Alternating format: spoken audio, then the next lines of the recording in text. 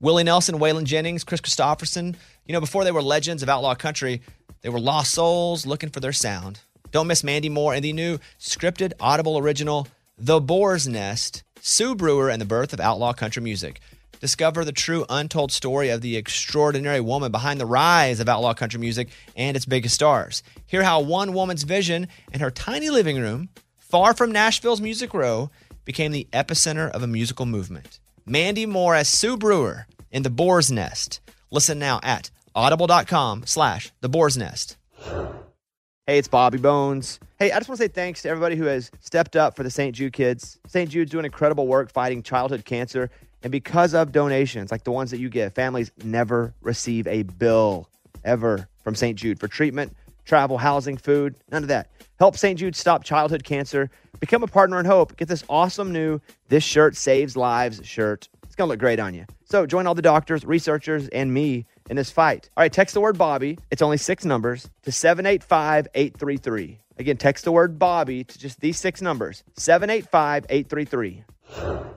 This is the year to stop overpaying for your family plan. So choose a Straight Talk Wireless family plan. Unlimited data, talk, and text on a reliable 5G network. And you can get a new line starting at $25 per line per month for 4 lines, plus taxes and fees and no contracts. That's good decision making. Available at Walmart and on straighttalk.com. Family plan discount with 4 lines, all on the Silver Unlimited plan. Not combinable with auto pay discount. In times of traffic, your data may be temporarily slower than other traffic. Video streams at up to 480p. Episode 375, Joey Moi, producer of 62 number 1 songs, over 35 albums. He's been a major producer. It's like 500 songs. He's produced Nickelback, How You Remind. And here's the thing, by the way, we can't play music on these podcasts anymore. We'll get sued. But I can sing them. He has produced Nickelback, How You Remind Me. This is how you remind me. Rockstar and the entire album it's on. Because we all want to be big rock stars. Photograph. What was on Jimmy's head? The question that people ask is what was on Jimmy's head? And it was Joey's head. Yeah, Joey. This Joey. That's what was weird to me. I don't know words to songs, but yes, this is the Joey. And what was on Joey's head? Country number 1s, Jake Owen, Barefoot Blue Jean Knight, FGL Cruise, Chris. I could keep going. Big into the Morgan Wallen world. He's a whole part of that team from the beginning. So it's a really interesting mind of a producer, also a songwriter, also somebody who moved to town who had worked in other genres, and that's it. Loved it. Here is Joey Moi. What was on Joey's head? Episode 375. Oh, by the way, he's the partner and producer of Big Loud. Like he's one of the big guys that are making all the decisions. Joey Moi. Here he is on the Bobbycast. Joey, have we ever met in person? I don't think so. I think we may have shaken hands at a... I didn't think so either, but this is the longest we've ever spoke. Right now, in this 4 seconds. Because obviously I know a whole lot about you. And in this town, especially when it's award season, you just never know who you run into or say hi to quickly. Right. Yes. And so it is a real treat to talk to you. I'm big fan. Just to go back a little bit, we had Chad Kroger on, because I love Nickelback and have, and love your music that you did with them. But Chad was on, and I was like, hey, what's up? I didn't realize you're Joey. Yes. And what was on Joey's head? I didn't realize that was you. That was me, yeah. That, to me, of everything, is the most... Because that line is such a staple of, like, my early 20s. Yeah. And I asked him about it. I was like, hey, so what was on Joey's head? And he went on this thing, and that's when it was, oh, that's Joey here. Yeah. So I just want to start with that line and that song. I would imagine you never thought in a million years that would become, it's a meme now, but it's all over the place. When you heard the line, were you like, I don't know, Chad? Not at all, to be honest, because he had written that song. He'd come off the road and he had written the verse. He'd probably written a 7-minute verse of that song with all that imagery. And he'd started, that was probably New Year's 2005 when we took that picture, something like that, long time ago when we took that picture. And the picture is hilarious because our eyes are completely blistering red and we're having the best time of our life. It was a champagne chiller, and when you turn it upside down, it looks like the Stanley Cup, like a little miniature Stanley Cup. So I don't know if he told you the story. He did, but it's always interesting to hear another version of the same story. Yeah. So I'm listening because the picture's the one he holds up though in the video, right? Yes, correct. Yeah. And so why did you have it on your head though? Because like any good drunk Canadian, when you see something that looks like the Stanley Cup, you go right to the head. Just go straight up and hoist it. And then for some reason it ended up upside down on my head and someone snapped a picture. It was all just like cosmic timing. How many times a week do you get asked that question about what was on Joey's head? It used to be like when the song was big, and probably for about 6-7 years, it would be like I was running from that question. Like I had a lot of it. But honestly, since I've been here, no one really asked me about it. Like it's just recently with the new music coming out that they're doing that people are asking me again. Are people mind blown when they figure out it is you in that song and that line Sometimes, they've known forever? Because yeah. I was like, oh my God. It's like the biggest, craziest thing. I was like, that's Joey. He's coming in here. That's so famous. Yeah. Again, super pumped that you're here. You've been such, a pivotal part of just music in general, pop, country for the past 25, 30 years or so. When you moved to Nashville, how old were you? I think I was 32, 33. And why? Like, why did you come here? It was rock music at that time was pop music, and it kind of just became not pop music. We had, Kanye was making huge records, and Justin Timberlake was making huge records, and Katy Perry and Max Martin, and the Max Martin and Dr. Luke era kind of took over in top 40. So that melodic guitar-based rock was no longer pop music. So it was definitely, we were all kind of looking at a different future at that point. And, my course had run with Nickelback, with those guys, working with them. And I kind of cleaned up all my rock and roll loose ends, all the records I was working on, I kind of finished up. And myself and a day one guy for me, who's a Canadian country artist named Dallas Smith, he was in a rock band at the same time. And, his course had kind of run with that group, and he texted me one night and he's like, you want to go make a country record? And we had threatened each other with making a country record on him, probably 10 years prior to that. And, finally he texted me out of the blue, and I was like, yep, I'm in, I'm ready to go. At that point I was becoming a songwriter, and, Nashville was a logical step for me to come down and just sort of continue that university of becoming a better songwriter. So my manager at the time booked us a trip through Nashville. On my first day here, I met my current business partners. First day here, I wrote with a handful of guys at Big Loud, and I met Craig, and I met Seth England. Seth had just been assigned his job as creative manager there from intern, like he was 22, 23. I fell in love with the place right away. Dallas and I spent a week writing his first country record. And we kind of got to hit a lot of great writers. We had Craig Wiseman, we had Rodney Clawson, Chris Tompkins, Tom Douglas, and Danny Orton and Jen Shaw, like all these great country writers. And we came down for a week, had a blast. I hit it off with Craig and Seth. At that time, I was doing a lot of artist development on the rock and roll side, like just signing young kids to production deals and connecting the dots with songwriters, and then making a product, and then going and selling it to a record company, and then fingers crossed we get to make that record, or if not, we move on to the next thing. So I sort of had that element, and they wanted to do that as well, and they had the songwriting side of things. So we were just a great marriage, and was Dallas in Default? Yes. Yeah. That makes sense. Very first kid that I ever recorded that got on the radio. Really? Yeah. The very, very, very first Default. Yeah, or however you say it.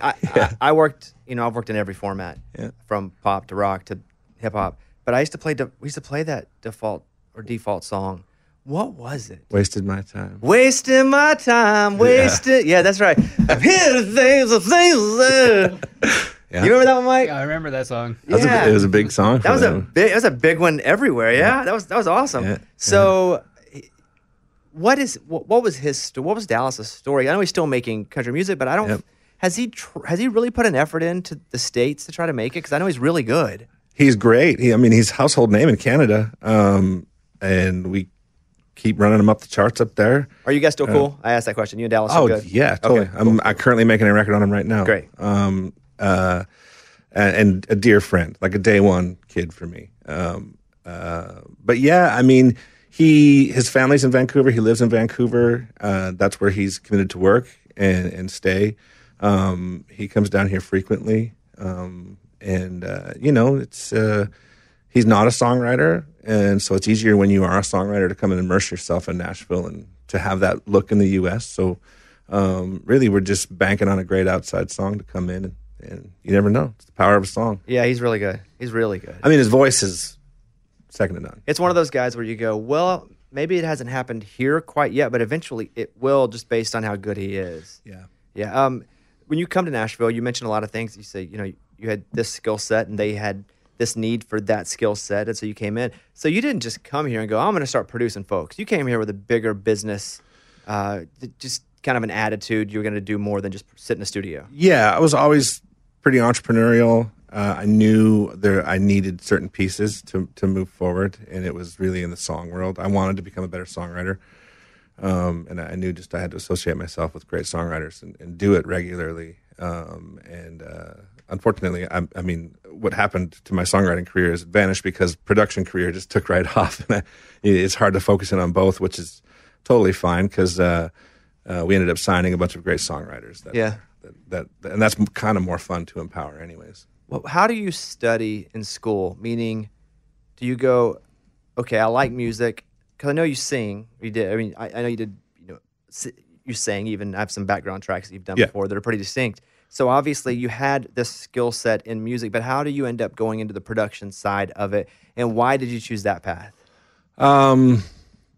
Honestly, I got started, I started as a recording engineer, and I was really into the technology side of things. And then I started working as a recording engineer. And then, if you're not happy making 15 punk rock songs in a day and tracking them and mixing them and doing vocals on them and getting them done in a day, you really need to start taking control of the music. So I did that for a few years and just naturally. How do you even know that's a thing? Like where I come from, we wouldn't know there was such thing as a recording engineer.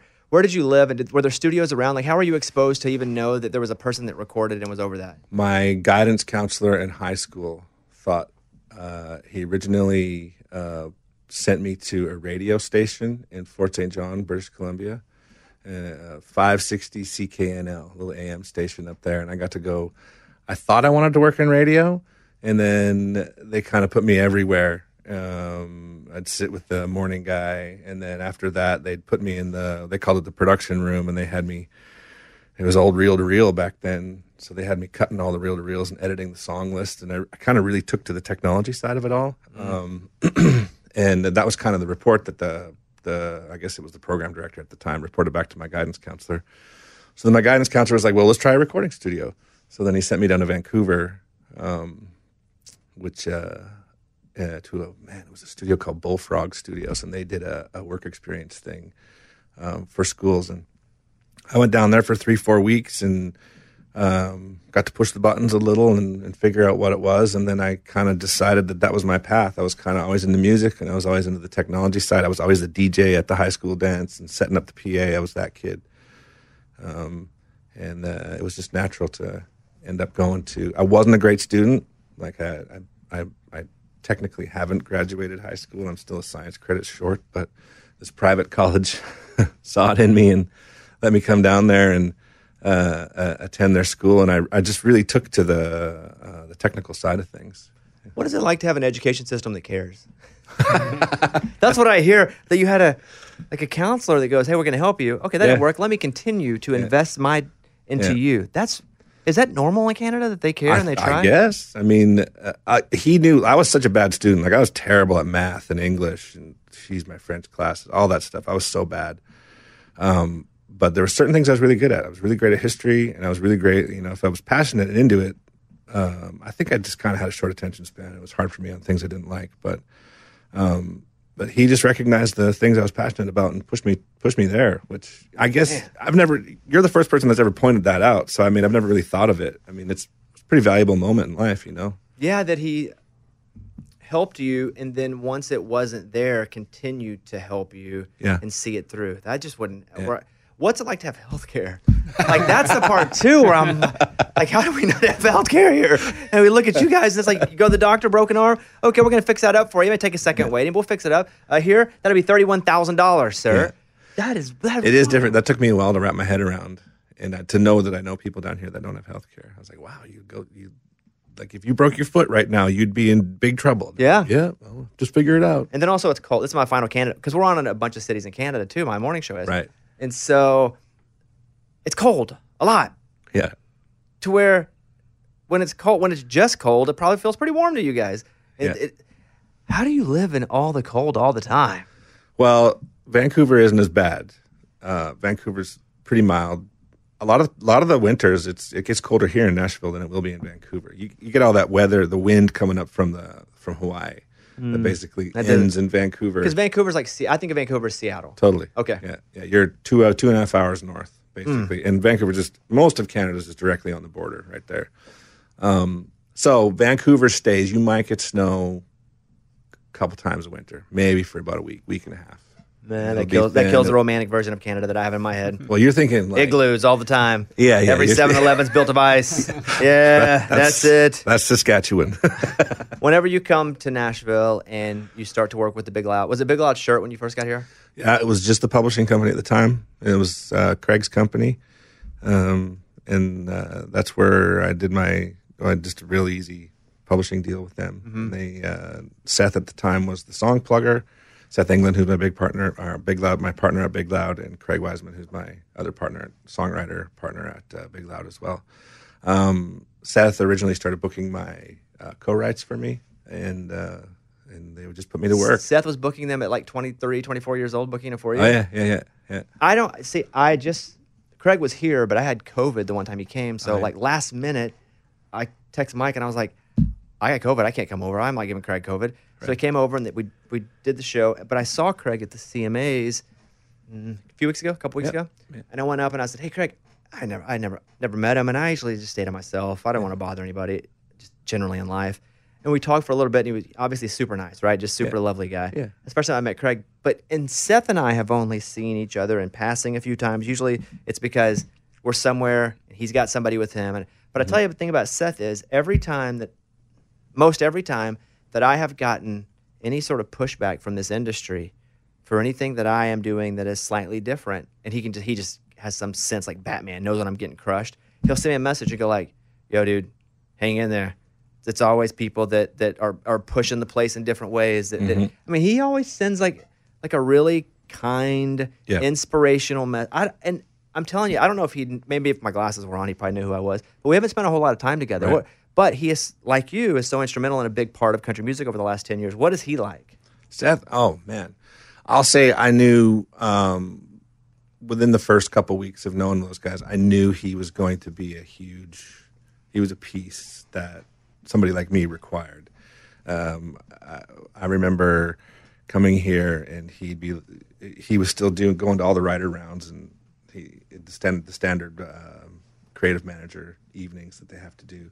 And he would take me out with him, and I swear I would shake 100 hands a night with him. And I'd never had anybody come into my life that way who was just opening every door to the town for me, basically. So he's one of those just natural connectors, natural senior executive kid. He's just got it's the easiest thing for him to do in his day. He's so gifted in that senior management role. And Craig's a scatterbrain songwriter. I'm a scatterbrain producer. We need that one anchor who's creative and can follow through and make sure we're all on track. And that's him. He's truly gifted in that world. When you hop into a studio here for the first time, are you like, all right, well, we're about to start a whole new version of what I'm doing sonically? Do you have that feeling, or are you just like, it's just another day?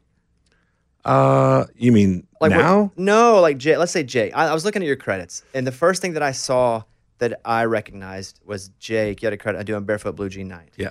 Now, you had been doing rock for the most part, and this is your first credit. I'm sure you maybe worked on other stuff, but were you like, okay, well, it's time to do some country here. Let's see how this goes. I mean, is that kind of the feeling? Yeah. I was terrified because the world I came from, you're working with rock bands, there's usually one or two good musicians in the group, and then the rest of the guys, if they're playing on the record, they're learning how to play their parts, and it's a slower. Wow, really? Yeah, it's just a not slower a lot of process. Session players in rock. No, not at all. You're working with a band, right? That's the difference. Of rock and roll, it's like this petri dish of whatever it is in a small town somewhere in Alberta, and it grows into this thing, and you capture that and build that. Where here's obviously different. You have this songwriting factory and musician factory and all these huge giant tools in the toolbox to use, but up there you don't. So I was pretty terrified when I came down. I didn't really understand the whole session life, and I remember wearing Seth out. I'm like, I'm going to need this much time, and I don't know who these guys are, and I'm going to have to do this and this. And then Seth, calmed me down. He gave me 2 hours of overtime on my first session. So I had 5 hours to get a whole song done, which now we can get like 4 songs done in that much time after being here. But I was terrified. And I guess Seth had told Craig that I was freaking out about having to come in and cut this Jake music and having no frame of reference. So Craig basically grabbed me by the ear and took me down to one of his demo sessions. And he was like, okay, sit here, watch. And then I watched, and I'm like, oh, I get this.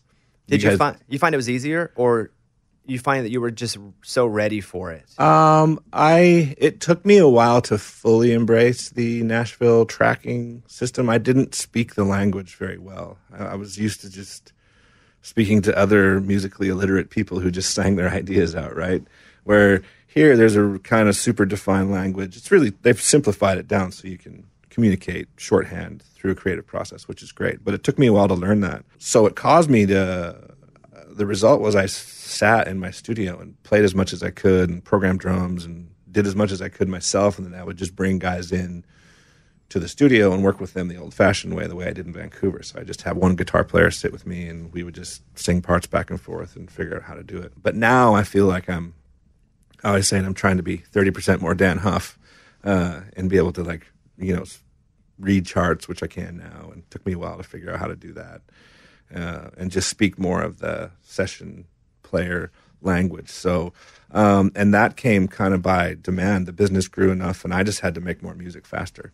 And so I had to go embrace the tracking room style of making records, which I absolutely love doing now. I can't believe it took me so long. It's so fun. And you kind of get to be a GM of a sports team at that point. You kind of figure out what lane you're going in, and then you cast the musicians appropriately for that, right? And so I have 3 or 4 little crews that I put together for certain styles of music. In every pair of Tecovas boots, you can expect handmade quality, first wear comfort, and timeless Western style. A great pair of Western boots will elevate a casual look or add a refined flair that'll draw both eyes and compliments. Tecovas boots are always made from premium bovine and exotic leathers, and with occasional resoling, they'll last a lifetime.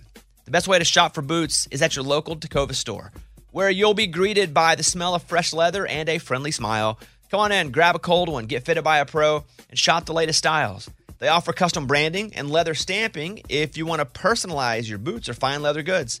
And stay cool in short sleeve, moisture wicking pearl snap, or make your own shade with one of their classic straw hats, new in both men's and women's styles. And if you're planning to hit the road, Tecovas' ever-growing lineup of rugged and full-grain leather bags will get you where you're headed in style and are built to last decades. Visit Tecovas.com. That's Tecovas.com. Tecovas.com. And don't go gently, y'all. Willie Nelson, Waylon Jennings, Chris Christopherson. How did the biggest names in outlaw country start a musical revolution? Through one woman's vision from one tiny living room. Don't miss Mandy Moore as Sue Brewer in the new scripted Audible original, The Boar's Nest, Sue Brewer and the Birth of Outlaw Country Music. Discover the true untold story of the extraordinary woman behind the outlaw country music movement and its biggest stars. Brewer shaped the sound and soul of country music as we know it today, despite never picking up an instrument herself. Lovingly dubbed as The Boar's Nest, Sue's place was an intimate staging ground where a new breed of singer-songwriters, wounded souls, wayward upstarts, that's where they would spur each other and tap into something bigger and something realer. Starring Mandy Moore and featuring Eben Moss Backrack as Shel Silverstein and TJ Osborne as Johnny Cash, alongside a full ensemble cast. Audible invites you to enter the Boar's Nest and experience the rise of a musical revolution. One woman, one time, one place. The Boar's Nest, Sue Brewer, and the birth of outlaw country music. Listen now at audible.com/theboarsnest. Hey, it's Bobby Bones. I just want to say thanks to everybody who has stepped up for the kids at St. Jude. St. Jude's been leading the way in the world's best survival rates for some of the most aggressive forms of childhood cancer.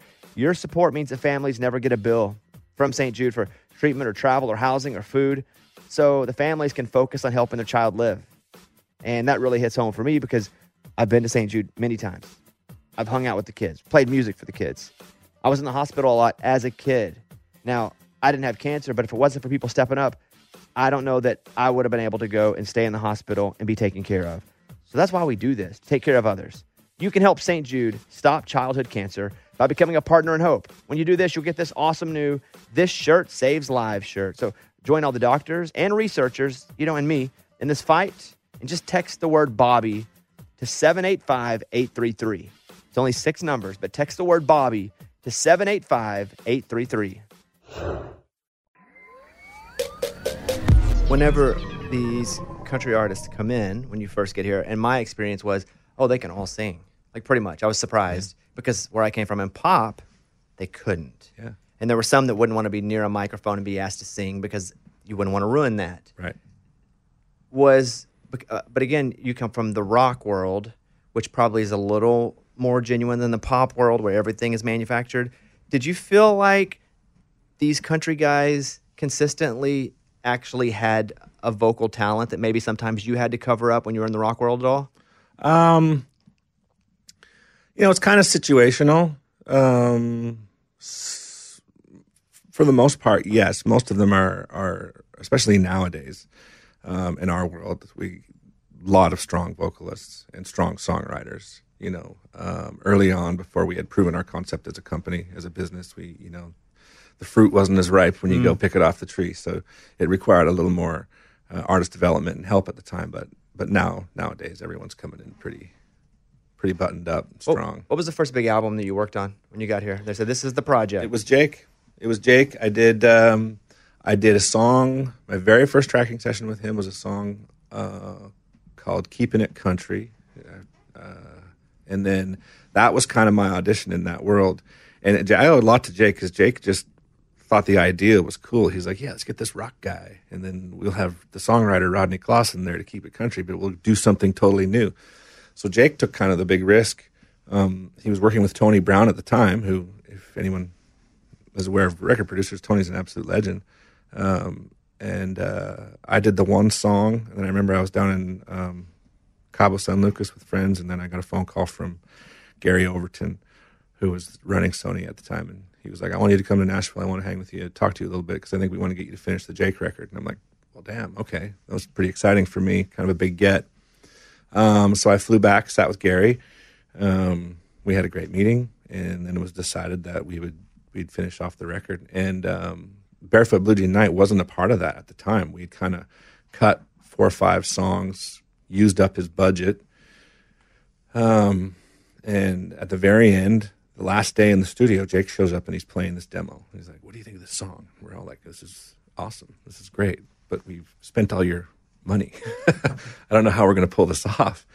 And we went back to the label, tried to get few extra grand to go get a band and cut this song. And we couldn't get it. They said no to the money? They were like, I think they said you've got $2,700 left. And we're like, okay. And that was what was left in his recording budget for that album cycle. And he had some other great songs on the record, so it wasn't like we were panicking, going like, oh man, we need the silver bullet. So we decided to just build it, like make computer music, build a beat. And we had enough money in the budget to hire one musician, and I hired one guy out of his band, and I had Rodney Clausen sing the harmonies, and it's me and my Pro Tools guy and Rodney doing the whoa, doing all that. I think I'm playing some guitar and bass on it. Like, we just put it together, and it kind of created this weird little programmed track sound that wasn't a band. And it was it totally opened the door for me here in Nashville. Wow, how many times, though, does it happen where somebody goes, this is the song? Because it felt like every single was and I know it's not true, but Lady A, everybody has a massive song that they were like, we were done with the record. Yeah. And we found this song on the ground walking in. Yeah. It was a scratched up CD, and we only played for 3 seconds, but we had a feeling that was the 3 seconds we needed. It feels like that's a lot where people come in last minute and try to get a song on. Yeah. What do a lot of them not get on? And those are dead stories that could have been the greatest story of all time? Well, you definitely get pitched a lot of songs. I just had my last 3 days with Morgan in the studio, and man, we were getting pitched a ton of songs. Oh, I can only imagine. It was terrifying. I'm going, oh no, because they're coming. It's everyone's Hail Mary, so it's their best shot that they've done that month. And we actually ended up cutting a few of them that came in. We just had to.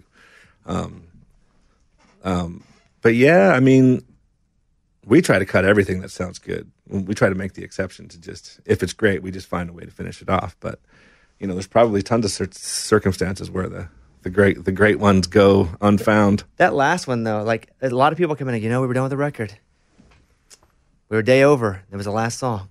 Why is that? Is it because it's the new shiny thing and people are so passionate about it because they just heard it? That's a huge part. Yeah, a lot of great songs get lost because the artist will move on. It'll get old. Like when the kids write, if we just release a record and they start writing new music, that first stuff will never get out. There'll be amazing songs, and we'll just be sitting there going, no, hold on, this is still really good. But then they'll just move on and want to pitch the song because they've written something else that they think is cooler. Do you ever listen to old stuff that you've done, just in Nashville? Because I'll listen to old jokes I've told on stage or bits that I've done on the radio, and I'm like, oof, man, I'm a lot better than that now. If you were to listen to Barefoot Blue Jean Night and just sit and listen, would you go, that's what I'm talking about? Or would you go, oh, I've actually learned a lot of things since then, and I would do it a little differently now? I always feel shame when I hear them. It's like I feel shame all the time hearing anything I've ever done. Yeah. But you do? Oh, yeah. It takes me a long time to forget every step of the way. It's usually, 18 months later I can hear it and go, oh, yeah, that's cool. When you don't hear every edit or every decision you made in the whole song. Do you get in the middle of it? Because I'll do this in writing and go, I don't know if this is good anymore. Because you spent so long inside of it that you now just have to go on instinct instead of... At times, you really have to fight that because my job is to just always be the answer guy. No, that's it. We're doing this. Go. And this, I'm like the doubt killer. But secretly inside, you're like, I don't know, man. I don't know. Whenever you record Cruise, because that, again, was another one of those songs that kind of turned the industry on its ear. I wasn't in Nashville yet, but even I remember it, mostly because it crossed over, right? Because that's how big Cruise got. Like, as you're recording that song, because you recorded so many songs, do you feel it then? You're like, oh my God, this one could be monster. That one felt pretty special. It was pretty, it just, I don't know how to describe it. It felt so obvious. It just had a lot of boxes checked. And even if it gets stuck in my head, I'm pretty jaded. And I tend to, I can have a pretty cynical outlook on all of it just because I do it so much. And if it gets stuck in my head and breaks through all of the other songs I'm working on, it's usually a pretty good sign. And, we were all walking around singing that song just while we were working on it. We're pretty excited about it. And you weren't surprised by the success? I was really surprised at how fast things happened. Like, you can never guess it's going to be like that. That was a full lightning in a bottle moment. But we knew it was going to do something. You just had no idea it was going to be that. Yeah, it was crazy. That one was wild. You and Morgan, you guys did Whiskey Glasses together. Yep. And so that relationship, because again, it's not like you and Morgan just got together now. You've been working together for a while. What was it like with Morgan as a new artist when he was signed over at Big Loud initially? Man, that I remember the day it felt like he just walked off the street into my studio, and we're like, "Who is this kid?" And the skinny, long-haired kid at the time, and he brought his main collaborator, and I think he was a guitar player in his band at the time, and they sat in my studio and played a bunch of songs that he'd written, and you're like, okay, wow. For a guy who's just had no frame of reference and no exposure to great songwriters, these are pretty good shape, He understood songwriting, but his ability to sing was, that floored us. I remember he sang Eric Church's Talladega, and he sang it absolutely perfect. He sang every single lick that Eric did. I remember Seth and I just sort of looked at each other, and we're like, holy crap, our jaws were dropping. And you could just tell Morgan didn't really understand how good he was. He hadn't been exposed to other people at the time, and there was just an innocence to it, which was mind-blowing. It was kind of obvious at the time the kid just needed a great song, and he was gonna go. And then once he came in and started writing, I think first or second or third write, I think it was the first time he got in with Craig. They wrote "Chasing You" together. which is ended up being a huge song. Yeah, maybe one of my favorites still. Yeah, it's great. And we kind of sat on it for a little bit because we didn't want to, we needed a 20-minute set. So we were trying to go with the energetic songs and more tempo songs. And finally it came around to finishing off his first project, and we cut that song, and right away you could see it. Well, as soon as we released it and he started following the data, that one just started rising the whole time. Who are you working with right now? Who are you in the middle of a project with now? Well, now that everyone's back on the road and working, I have access to the artists Monday, Tuesday, Wednesday. So I kind of have to whittle away at everything. But I just finished my last 3 days with Morgan on his new music. I say last 3 days, but there's always great songs that come in. I'm sure there'll be a fire drill sometime here. So I got a project on that. I'm finishing up new Earn music, which is really exciting. We're about to drop a new Hardy record, which is exciting. And then, once the Morgan record's finished, then it's cleaning up. I should say cleaning up, but working on all the young kids that we have coming up. I'm really excited about a new girl named Lauren Watkins. I just did 3 days with her, and she's an incredible talent. Really, really strong pen. It's amazing how she just keeps getting better, and she's 23 years old. It's wild to see how fast her songwriting is developing, and she's got a really original voice, and those two things it's a pretty potent combination. In every pair of Tecovas boots, you can expect handmade quality, first wear comfort, and timeless Western style. A great pair of Western boots will elevate a casual look or add a refined flair that'll draw both eyes and compliments. Tecovas boots are always made from premium bovine and exotic leathers, and with occasional resoling, they'll last a lifetime. The best way to shop for boots is at your local Tecovas store, where you'll be greeted by the smell of fresh leather and a friendly smile. Come on in, grab a cold one, get fitted by a pro, and shop the latest styles. They offer custom branding and leather stamping if you want to personalize your boots or fine leather goods. And stay cool in short sleeve, moisture wicking pearl snap, or make your own shade with one of their classic straw hats, new in both men's and women's styles. And if you're planning to hit the road, Tecovas' ever-growing lineup of rugged and full-grain leather bags will get you where you're headed in style and are built to last decades. Visit Tecovas.com. That's Tecovas.com. Tecovas.com. And don't go gently, y'all. Willie Nelson, Waylon Jennings, Chris Christopherson. How did the biggest names in outlaw country start a musical revolution? Through one woman's vision from one tiny living room. Don't miss Mandy Moore as Sue Brewer in the new scripted Audible original, The Boar's Nest, Sue Brewer and the Birth of Outlaw Country Music. Discover the true untold story of the extraordinary woman behind the outlaw country music movement and its biggest stars. Brewer shaped the sound and soul of country music as we know it today, despite never picking up an instrument herself. Lovingly dubbed as the Boar's Nest, Sue's place was an intimate staging ground where a new breed of singer-songwriters, wounded souls, wayward upstarts, that's where they would spur each other and tap into something bigger and something realer. Starring Mandy Moore and featuring Eben Moss Backrack as Shel Silverstein and TJ Osborne as Johnny Cash, alongside a full ensemble cast. Audible invites you to enter the Boar's Nest and experience the rise of a musical revolution. One woman, one time, one place. The Boar's Nest, Sue Brewer, and the birth of outlaw country music. Listen now at audible.com/The Boar's Nest. Hey, it's Bobby Bones. I just want to say thanks to everybody who has stepped up for the kids at St. Jude. St. Jude's been leading the way in the world's best survival rates for some of the most aggressive forms of childhood cancer. Your support means that families never get a bill from St. Jude for treatment or travel or housing or food, so the families can focus on helping their child live.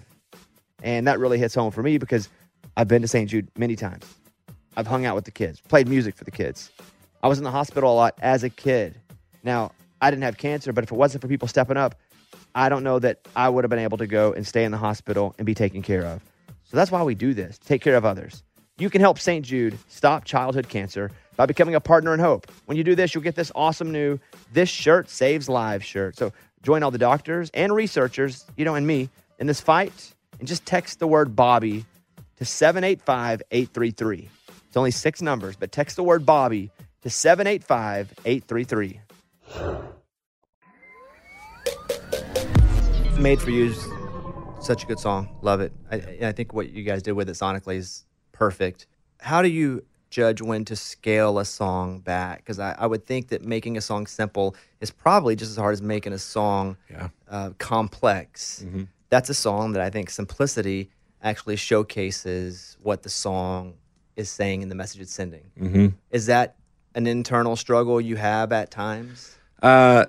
Yes, it is a challenge. Like for me personally, to just stop and let the vocal and let the simplicity. I'm getting better at it, but it was originally a really hard thing for me to do. But that song it had a pretty strong demo when it came in, and it was obviously a song that was going to be about the message, and it was an opportunity for Jake to sing in his, full kind of baritone chest voice, which is awesome. So it was really about staying away from that and not trying to bury everything in guitar parts and other melodies and stuff. It was the writing really did the job on that one. I would feel like, for example, if I go and there's a joke and I just accidentally found out it works really well, but I didn't put any time into it, I feel like I'm cheating a little bit if it's just like such a low-hanging fruit. And I'm like, man, I didn't put much effort into this joke. It kills, so let me just do it. But then I feel like I'm not working hard. And I think my struggle would be like, well, I found this song, and it's very simple. But if I don't put like 94 tracks on it, I just feel like I'm working hard. I mean, I went through that phase for sure. Yeah. But there's equal value in knowing when to not, Down to the Honky Tonk is like my favorite that wasn't a number one. I love that freaking song. The production on Down to the Honky Tonk is A+. Thank you. I mean, that song was amazing. Again, another group of amazing songwriters, Rodney and Luke Laird on that one. And Luke always has interesting music in every song he writes. He's a talented kid. What do these guys say about you to work with you? What would they say? If I were to hit Jake, I'd be like, yo, what is Joey like as a producer? What would he say? He might say I'm neurotic, or I have a strong attention to detail. I make him sing the song a lot. Oh, so you make him sing it a lot? Sometimes. Just in general? Yeah. Like there's some directors that'll make you go, do it again, do it again, do it again. Yeah. Well, there's value in singers can do a lot of things that you can't ask them to do. There's just value in repetition. Their voice will do certain things that I wouldn't be able to ask him to make his voice crack that certain way.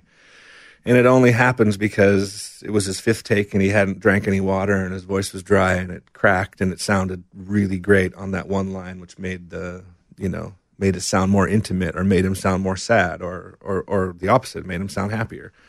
And those are just things you can't ask people to do, even though you might want it. And when you do ask, you can really shut down a singer's vocal take. You can kind of make them think too much, just trying to keep them in that spontaneous space. So, and a lot of that cool magic stuff just comes out of repetition.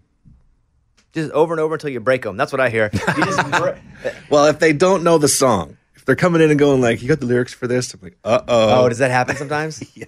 If it's like a fresh outside song that they haven't had a chance to practice, we go through this phase where they'll sing it a bunch of times, but it just sounds new, and it sounds like they're still learning it. So I always try and encourage them to listen to it a lot and practice it. So when they're coming in, we don't have to sing it a million times. Can you just listen to music for enjoyment? Just pure enjoyment. Sometimes, yeah. Without getting extremely analytical about the year and the technology, how they recorded it, were they all in the same room? Were they sometimes? I tend to listen to a lot of podcasts and Laugh USA in my truck to get away from it. That I understand because I get away from music too because I'm just in it so much now, but I'm not in it like you are, where you can probably separate all of the things just by all together. You can still go choo-choo and separate all the sounds. Yes. Yeah. Yeah. There's certain records which you just listen to because they're awesome and there's no point in criticizing them. What is your favorite record of all time? Full album. Oh, man. I'm going to give a very generic answer. It's probably AC/DC Back in Black. I feel like that's, for its time, is the perfect record. And it's a pretty easy one to listen to. But I don't really have a favorite band or genre. I don't know. If it's melodic and it's catchy and I want to get stuck in my head, I'll listen to it. I'm not really super selective in that regard. If you're just relaxing, though, because I definitely have music I will go to because it's comfortable, because I already know it and I already really like it. Mm-hmm. And there are also times where I'm just listening to music to hear new stuff, but I know I'm going to go John Mayer Continuum or Counting Crows, August and Everything After, or Casey Musgrave. There are these records that I just love and feel comfortable with because it puts me. What are those records for you? I love the Fleetwood Mac playlist. I'll go through that Rumors. I'll burn that Rumors record out pretty hard. I listened to a ton of Pink Floyd as a kid, and I'll do that every once in a while. Because you chose it, or because your parents had it? My older brother was playing it. I got a lot of my musical taste from what my older brother was listening to. Yeah, it's records like that. I went through a huge AC/DC phase before I moved here. It was like the only thing we all listened to, and we would jam it in the studio. But I went through a huge Tool phase. I mean, I think they're fantastic. They have some amazing records. What about Tool to you is great? Because I know Tool. I was a big rock kid, alternative kid, and I could probably, I could do Schism. I could do all of it in my mouth. Right. But I wasn't in music enough at the time to know what separates Tool. Why is Tool great? For me, I love the musicianship of it all. It's like super nerd music, but it's still really simple.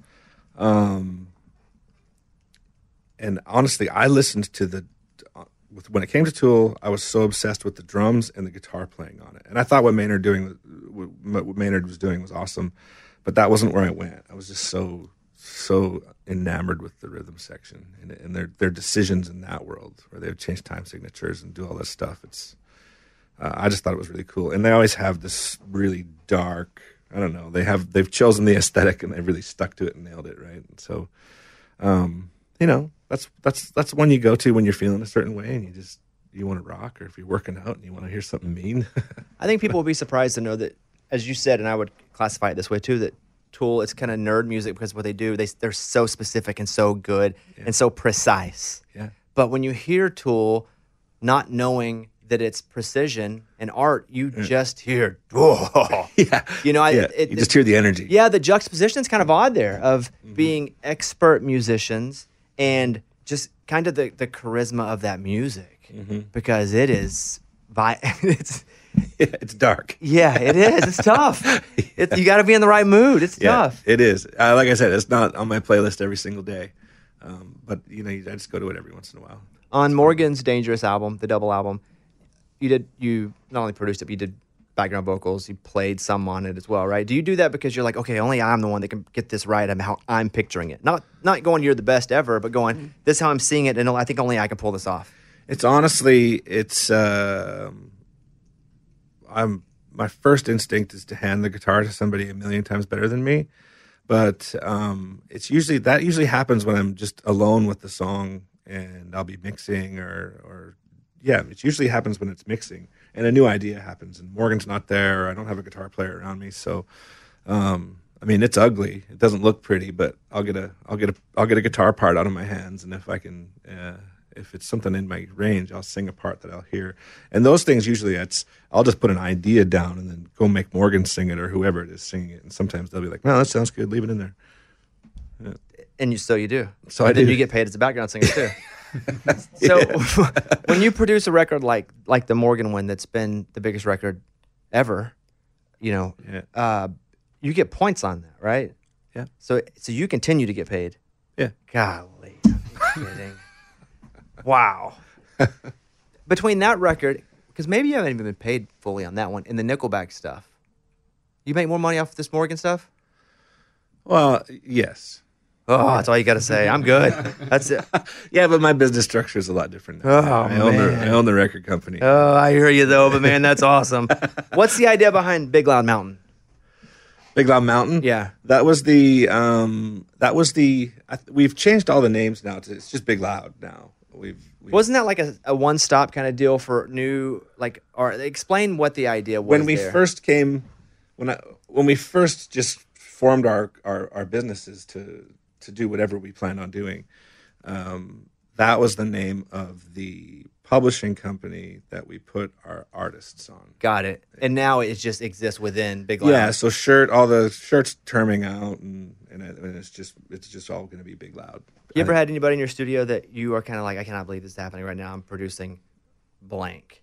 You're like, I'm going to play it cool, and they're going to think I'm totally just being Joe, a normal dude, but you're like, well, holy crap. Oh man, I feel like I got really spoiled making the last two Hicks tapes for Hardy, I feel like it covered the entire town. With everybody coming in. Everybody's come in, and they, some of the cooler ones were, of course, anytime you get to sit in a studio with Ronnie Dunn, that's amazing. He's the best, yeah. I mean, it sounds like it's the late 80s, early 90s when he sings. It's insane how good of a singer he is. But Joe Diffie came through. That was so cool to get to hang with Joe Diffie. Tracy Lawrence came through. It's like all the people from when I was a kid. And like the Ronnie thing's awesome. Ronnie and I have formed a friendship, and we go to dinner and stuff. And there are times where I'm normal friend, but there are times where I'm like, this is freaking Ronnie Dunn. Yeah. Like I try to be as normal as possible, but it's like a lot of my childhood was in a small town in Arkansas. Yes. Listening to every song on the Brooks and it doesn't matter, the tape. It was a tape I remember when the first time I heard Boot Scootin' Boogie or Neon Moon. You're like, what? This is great. So I imagine it's pretty hard to get you to, if I were to just move to town, it'd be hard to get you to do anything for me. Production-wise. You're probably pretty booked out. Pretty booked out. For how long? I mean, 2040? What about like in there 2041? It's kind of for an infinite amount of time. It's hard when your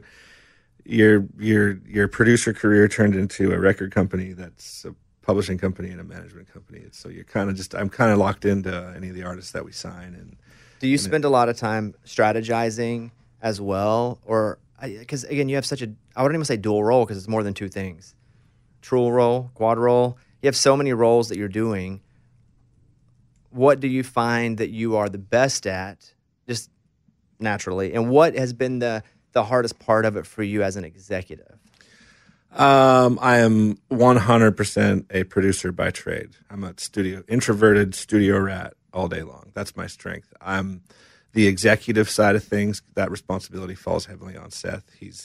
I'm always there to help out at 30,000 feet, but when it comes to being the CEO and who the executives answer to, that has to be Seth. You have to have a real clean chain of command in that scenario. So myself, Seth, and Craig, we counsel regularly together, but the chief messenger in the building is Seth. And so that allows, Craig to squirrel away in his room and be the badass songwriter he is. And then that allows me to stay in record producer, A&R space, song space. I spend the majority of my time in the studio with the artists doing that. Got two more things for you. Okay. First one, I'm going to ask about Morgan a little bit, in that this new project you're working on, what's different? What's the same? You don't have to be super specific. Obviously, I wouldn't want you to do that. But I don't know, give me something here. What did you guys decide were going to be the priorities? I feel like the songwriting is great. Again, it's always mind-blowing how he continues to grow as a songwriter. He's written a ton of this record. Clearly there's a little lane has opened with the more progressive sounding songs with beats on it, right? Like Wasted on You and You Proof. So we've done a couple of those, and we've stuck to some of the more country sounding songs. Like we've kind of done it's evolved, and there's kind of some new musical spaces we've gone into, but at the same time we've stayed true to what the fans like, and we've stayed to things we know they're going to like, and then we've tried a couple new things that we hope they're going to like. Any features? Not at the moment. Well, you can ask me once we get off, and I'll do a couple. If you need me to go and drop a couple, I don't honestly, mind. That was my agenda A. Yeah, but I'll wait until we're done here. We'll get it off. We'll get off this. Okay. Well, there's my Morgan question. Is it a lot of songs? Yet to be determined, but it's probably a lot of songs. Yeah. It's got to be. You have to. You can't set us up like that with all those songs last time and then be like, well, here's just a half a cup. Yeah, here's an EP, guys. Yeah, exactly. No. Yeah. No, Morgan is in the sweet spot right now. The town is empowered around him. A lot of the writers really like writing with him. And so there's a lot of songs coming our way. Okay, that's all I need there. In every pair of Tecovas boots, you can expect handmade quality, first wear comfort, and timeless Western style. A great pair of Western boots will elevate a casual look or add a refined flair that'll draw both eyes and compliments. Tecovas boots are always made from premium bovine and exotic leathers, and with occasional resoling, they'll last a lifetime. The best way to shop for boots is at your local Tecovas store. where you'll be greeted by the smell of fresh leather and a friendly smile. Come on in, grab a cold one, get fitted by a pro, and shop the latest styles. They offer custom branding and leather stamping if you want to personalize your boots or fine leather goods. And stay cool in short sleeve, moisture wicking pearl snap, or make your own shade with one of their classic straw hats, new in both men's and women's styles. And if you're planning to hit the road, Tecova's ever-growing lineup of rugged and full-grain leather bags will get you where you're headed in style and are built to last decades. Visit tecovas.com. That's Tecovas.com. Tecovas.com. And don't go gently, y'all. Willie Nelson, Waylon Jennings, Chris Christopherson. How did the biggest names in outlaw country start a musical revolution? Through one woman's vision from one tiny living room. Don't miss Mandy Moore as Sue Brewer in the new scripted Audible original, The Boar's Nest, Sue Brewer and the Birth of Outlaw Country Music. Discover the true untold story of the extraordinary woman behind the outlaw country music movement and its biggest stars. Brewer shaped the sound and soul of country music as we know it today, despite never picking up an instrument herself. Lovingly dubbed as the Boar's Nest, Sue's place was an intimate staging ground where a new breed of singer-songwriters, wounded souls, wayward upstarts, that's where they would spur each other and tap into something bigger and something realer. Starring Mandy Moore and featuring Eben Moss Backrack as Shel Silverstein and TJ Osborne as Johnny Cash, alongside a full ensemble cast. Audible invites you to enter the Boar's Nest and experience the rise of a musical revolution. One woman, one time, one place. The Boar's Nest, Sue Brewer, and the birth of outlaw country music. Listen now at audible.com/The Boar's Nest. So what's the goal? Here we are today. It's middle of November. This may be a couple weeks before it even gets on the air, but here you are, 2023. You've done everything as far as at the height, meaning musically. I don't know anybody in town who can just definitively go, yeah, I'm better than Joey Moore. They can't. They can't. Now, I'm not saying you're saying that either, but I'm saying, what is there to do that you haven't done yet that is still exciting to you? My favorite is still making first records. That's the most exciting time. When you're building that frame of reference with a young artist, you're watching their eyes just pop out of their head every corner they turn around or every phase of the process. I love making new styles of music within the genre and seeing if they work and then learning from the release and pivoting if we need to. So artist development has always been rewarding for as long as I've been doing this. I love it. It's my favorite. And I just want to continue to do that. I've never had success with a female artist. I want to do that. And we've launched our rock label, and I'm studying. Who's on the rock label? We have a group by the name of Blame My Youth. We have another group. We've put some of Hardy's record out through the rock label. And we have another individual by the name of Jaguar Twin. It's all really alternative rock based. We just signed some new kids called Yam House. We have another guy by the name of Letdown. He's more... it's also what my family called me. Letdown? Yeah. Stole that from me. They title every Christmas card, Dear Letdown. Do you feel like there's a resurgence coming? I hope so. I've been listening to a lot of Alt Nation these days, a lot of just alternative rock. I don't know why it's inspiring to listen to. I feel like it's really changed from, vintage keyboard music to it's kind of coming back into mainstream, 4 chords, lots of good hooks, lots of melody, kind of good literal lyrics. You're seeing it's really been moving over the last 18 months. That genre I think it's, for me personally, it's probably changing the most right now. And you're starting to see things leak over into the larger genres. So I'm hoping that trend follows. And, eventually people get fatigued of computer music and they like hearing bands again. So it's all cyclical, right? Yeah, totally. Everything. It'll come back around. You're hearing it already. There's pop punk on top 40. Mm-hmm. You know what I mean? And there's guitars and drums and stuff that are coming back. So it's going to come back in some form. So might as well be you. Yeah, I would love it. I would love to have one of those things on the rock label to do really well or break or at least start to get noticed. Some of them are doing good. They're as long as you're seeing those ticket sales increase and the merch increase and the streaming increase, you're heading in the right direction. Yeah, let's get you another Maserati. You know what I'm saying? I don't even own a Maserati. Let's get you another Maserati. That's what I'm saying. I will end with this. When I was thinking about, and I was just kind of looking through some notes about some of the stuff that you've done, and just looked through the catalog. I think one of my favorite songs, and this is going to be really douchey because I didn't see it written. You did all the Hardy stuff, right? Yeah. The mixtapes. He went to Jared. Yeah. That's like I think might be my favorite. The thing that I see that you have done that I'm like, God dang.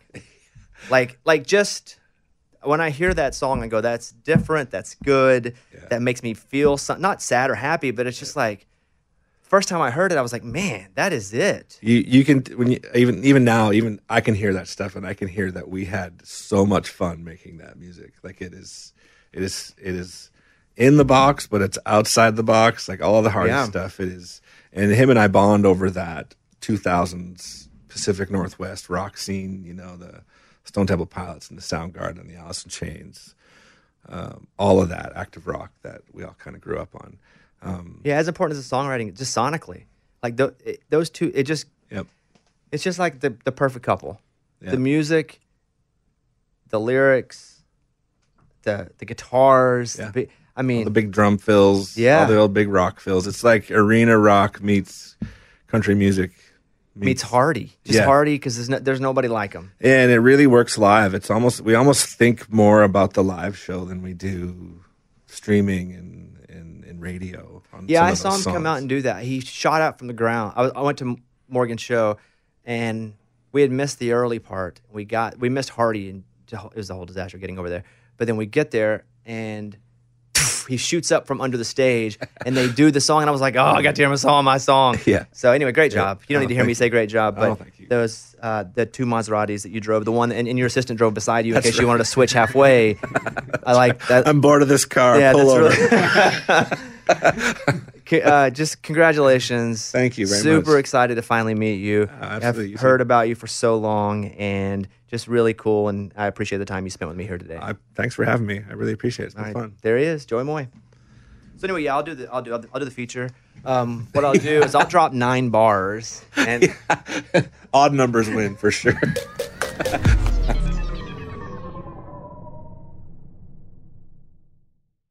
In every pair of Tecovas boots, you can expect handmade quality, first wear comfort, and timeless Western style. Tecovas boots are always made from premium bovine and exotic leathers, and with occasional resoling, they will last a lifetime. The best way to shop for boots is at your local Tecovas store, where you'll be greeted by the smell of fresh leather and a friendly smile. Come on in, grab a cold one, get fitted by a pro, and shop the latest styles. Visit Tecovas.com. That's Tecovas.com. And don't go gently, y'all. There are some things that are too good to keep a secret. Like how your Amex Platinum card helps you have the perfect trip. I'd like to check into the Centurion Lounge. Or how it seems like you always get those hard-to-snag tables. Ooh, yum. And how you get the most out of select can't-miss events.